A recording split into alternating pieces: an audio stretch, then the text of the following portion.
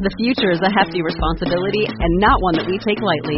But then taking things lightly has never been what Hefty is about. That's why we've created the Hefty Renew program that turns hard-to-recycle plastics into valuable resources like park benches and building materials. To participate, simply fill up an orange Hefty Renew bag with accepted items, tie it up, and drop it in with your regular recycling.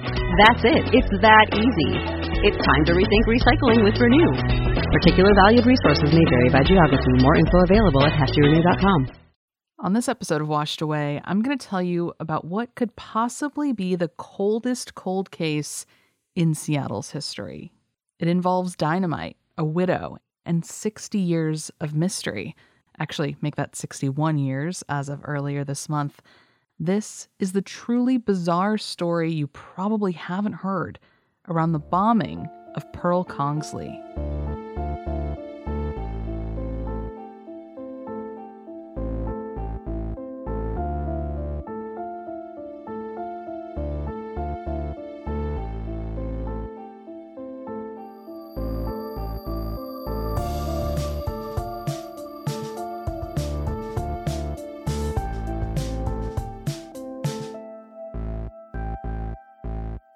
Yeah, Pearl Kongsley. I haven't, looked at the case in quite a few years, and I got involved in it. Oh, geez, must know 5 years ago, I think it is.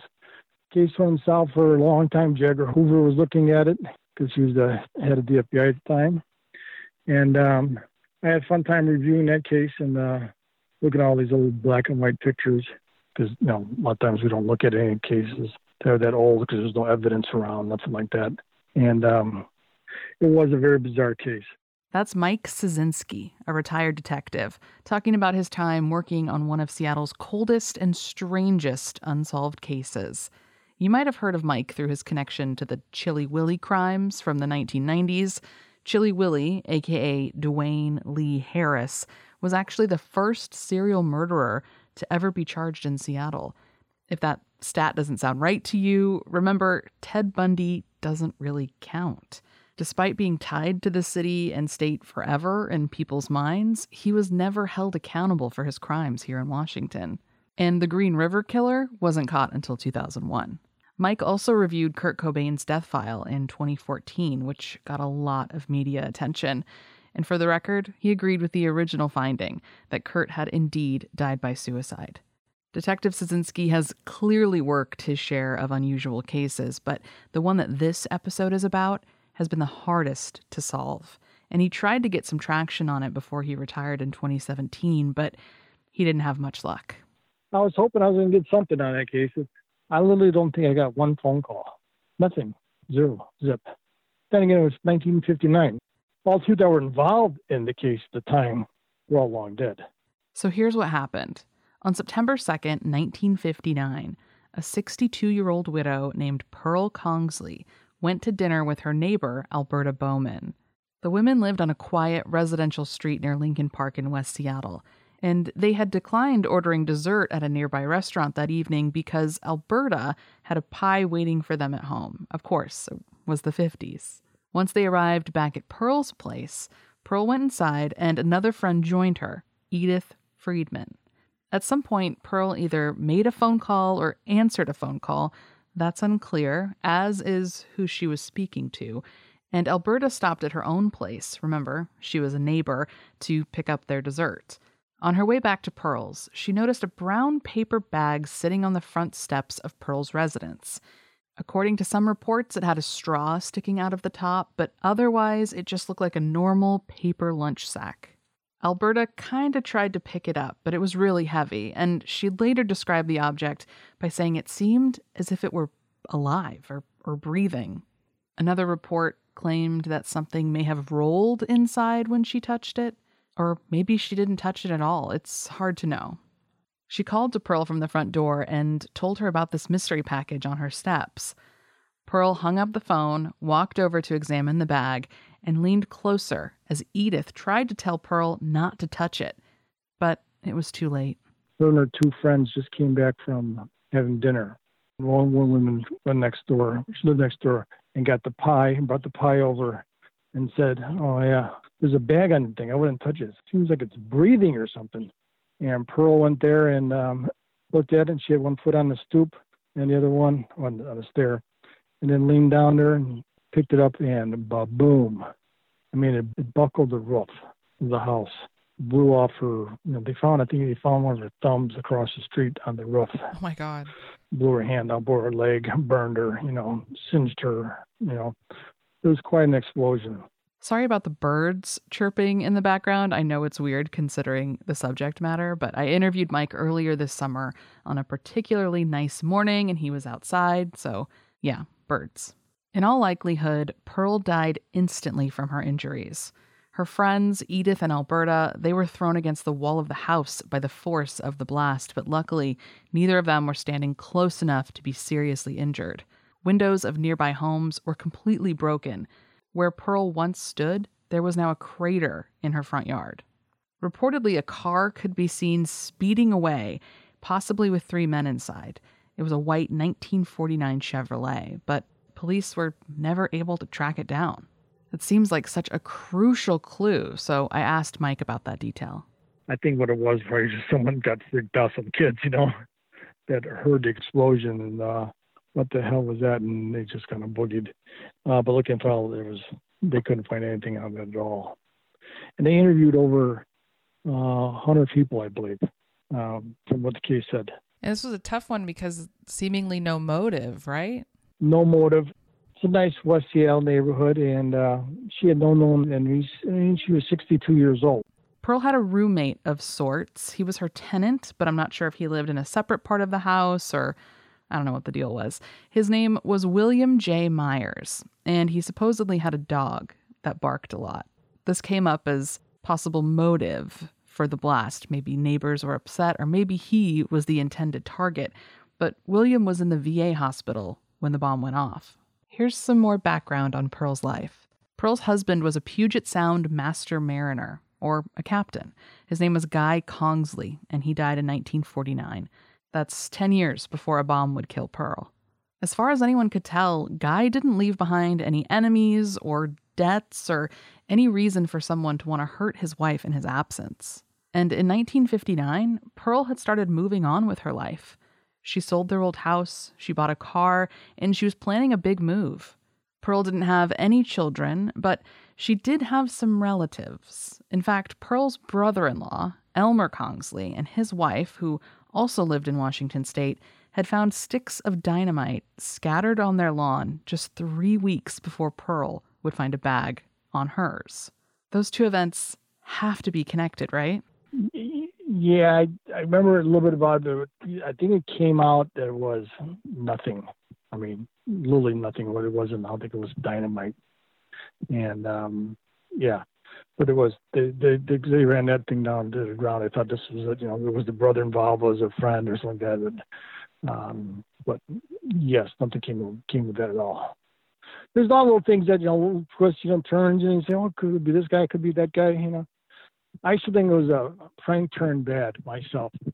Because you talk about a little overkill for some, 62-year-old woman, and to lay that out there in daylight. I mean, they were proficient enough to make a bomb like that, which is, bombs scare me to death anyway, Yeah.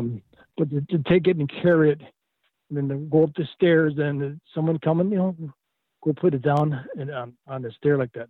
So they're proficient enough to make the bomb, but not proficient enough to put it to where it's going to get its best use, and that is to kill somebody. So I'm not sure if Mike meant that the dynamite found on the brother-in-law's lawn didn't actually happen or exist, like it was just a rumor, or that it did happen, but police couldn't tie it to Pearl's bombing, and so therefore nothing came of it. And to clarify what he was saying about the placement of the bomb, it was on her front steps, but not at the bottom or the top, where it would have caused the most damage. You'd think an experienced bomb maker would know where to place a bomb if destruction or murder was indeed their goal. And since we're talking about dynamite, here's a little extra info for you. Swedish chemist Alfred Nobel invented dynamite in 1867 as a way of stabilizing nitroglycerin. That way, it was a little bit easier, safer, and more practical to blow up rocks so that you could tunnel into mines. Dynamite has nitrogen and oxygen, which leads to explosive but delayed results. The mixture is not stable in damp environments. Water actually causes nitroglycerin in dynamite to start leaking away and explode unexpectedly. And of course, Seattle tends to be a pretty damp environment. It was a substantial amount of explosive that was in there. And it was just kind of weird. And there was, seeing the pictures of it, and they gave a lot of information away, like where we wouldn't, like today, we wouldn't have given all the information away, seeing exactly what kind of dynamite it was. And so Mike's saying the cops didn't keep enough details to themselves in this case. Like the papers pretty much printed everything. And if someone were to come forward and falsely confess, that would make it really difficult because they wouldn't have anything that only the authorities knew to kind of cross-check whether or not someone was telling the truth. And this was in the 1950s, before DNA and forensics, when that kind of stuff was incredibly important. I was curious to learn about other bombings in Seattle's history. I found that 6 movie theaters were bombed in 1928, but couldn't find a reason or explanation. The University of Washington Administration Building was bombed in 1969. That was actually a big one. It caused an estimated $300,000 in damages, but there were no casualties and no claims of responsibility, which seems weird. D.B. Cooper claimed to have a bomb in his suitcase when he boarded a plane in Portland, Oregon, headed for Seattle in 1971, and that story could definitely be saved for another time. But that's really all I could find when it came to bombings in Seattle's history. And this tragic Pearl Kongsley mystery is considered, quote, the first time in Seattle's history that a private citizen had apparently been assassinated with a booby trap, end quote. But was she actually assassinated? That's a term usually reserved for presidents and other political figures. The actual definition of to assassinate is to murder an important person in a surprise attack for religious or political reasons. Pearl was, by all accounts, just a normal citizen. She was a widow, a neighbor, and a friend. So do you think, just in your professional opinion and going over this case, do you think Pearl was the intended target, or do you think it was like a random prank, or I don't know? Nothing pointed out like that Pearl would have some criminal activity that she was doing or covering something up, and the husband was dead already for a while. And I don't think it was something that was intentional. I don't know if it was a prank or somebody was wanting to blow something up. I don't believe she really was the target, to be honest with you, because it could have been, if the other one would have picked up the bomb, when she's walking back with her pie. And as soon as she lifted it up, that activated it. Yeah, that's true. I get the neighbor or the friend, if they would have picked it up, it would have been them instead. Yes. Yeah, exactly. It's unclear if any investigation was done into the backgrounds of Pearl's friends. I mean, they were her friends, they were her neighbors, and they were around her age at the time. So probably unlikely that they were involved in any way, but never hurts to look. And of course, since those women have long passed, not sure what exactly we'd be able to find out now. I'm thinking it was more, myself personally, I think it was more kind of like a prank or something. We all knew some, we've grown up, we all knew some weird kids, that do some weird stuff, But dynamite was easier to get back in the days than it is now.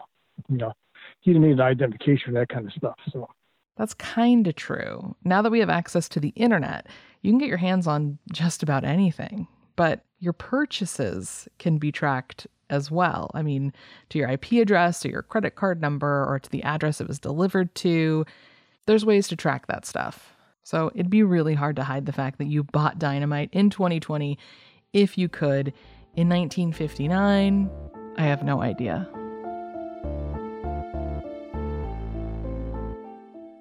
Obviously, there are so many questions that linger in this case. Who left a bomb on Pearl's steps and why? Was it a prank gone horribly wrong, like Mike, the former detective, thinks? What motive could anyone have to kill a 62-year-old woman in such a brutal way? Could it possibly have had something to do with the dynamite found on her brother-in-law's lawn that may or may not have happened? Was there something about Pearl that no one knew? Did she have a secret? Who was she talking to on the phone? Or perhaps did this all have something to do with her selling her house? Was a realtor upset with her, or a neighbor, or was her tenant the intended target? And if Alberta originally tried to pick up the bomb, why didn't it go off on her? Though it's possible that detail had been reported incorrectly. Maybe she never even touched it. We just don't know. And sadly, after 61 years, it's really not likely that answers will come anytime soon. But on the off chance that you have any tips or any information that could help solve this cold case, please contact the King County Sheriff's Office Major Crimes Unit at 206-263-2090. That's 206-263-2090. You can also email them mcutips@kingcounty.gov. Washed Away is a Cosmic Bigfoot production. You can find my show notes, meaning images, transcripts, sources, that kind of stuff, at washedawaypodcast.com. You can follow me on Instagram and Twitter at washedawaypod. And if you'd like to help this podcast reach new ears, please leave a rating or review on Apple. I'm Ashley Smith, and I'll have another episode for you very soon. When you make decisions for your company, you always look for the no-brainers. And if you have a lot of mailing and shipping to do, Stamps.com is the ultimate no-brainer. It streamlines your process to make your business more efficient, which makes you less busy. Mail checks, invoices, legal documents, books, and everything you need to keep your business running with Stamps.com. Seamlessly connect with every major marketplace and shopping cart if you sell online. Schedule package pickups through the dashboard and automatically see your cheapest and fastest shipping options from different carriers, with rates up to 89% off USPS and UPS rates. And with the Stamps.com mobile app, you can take care of mailing and shipping wherever you are, even on the go. Make the same no-brainer decision as over 1 million other business decision makers with Stamps.com. Sign up at Stamps.com with code PROGRAM for a special offer that includes a 4-week trial, plus free postage and a free digital scale. No long-term commitments or contracts. That's Stamps.com, code PROGRAM.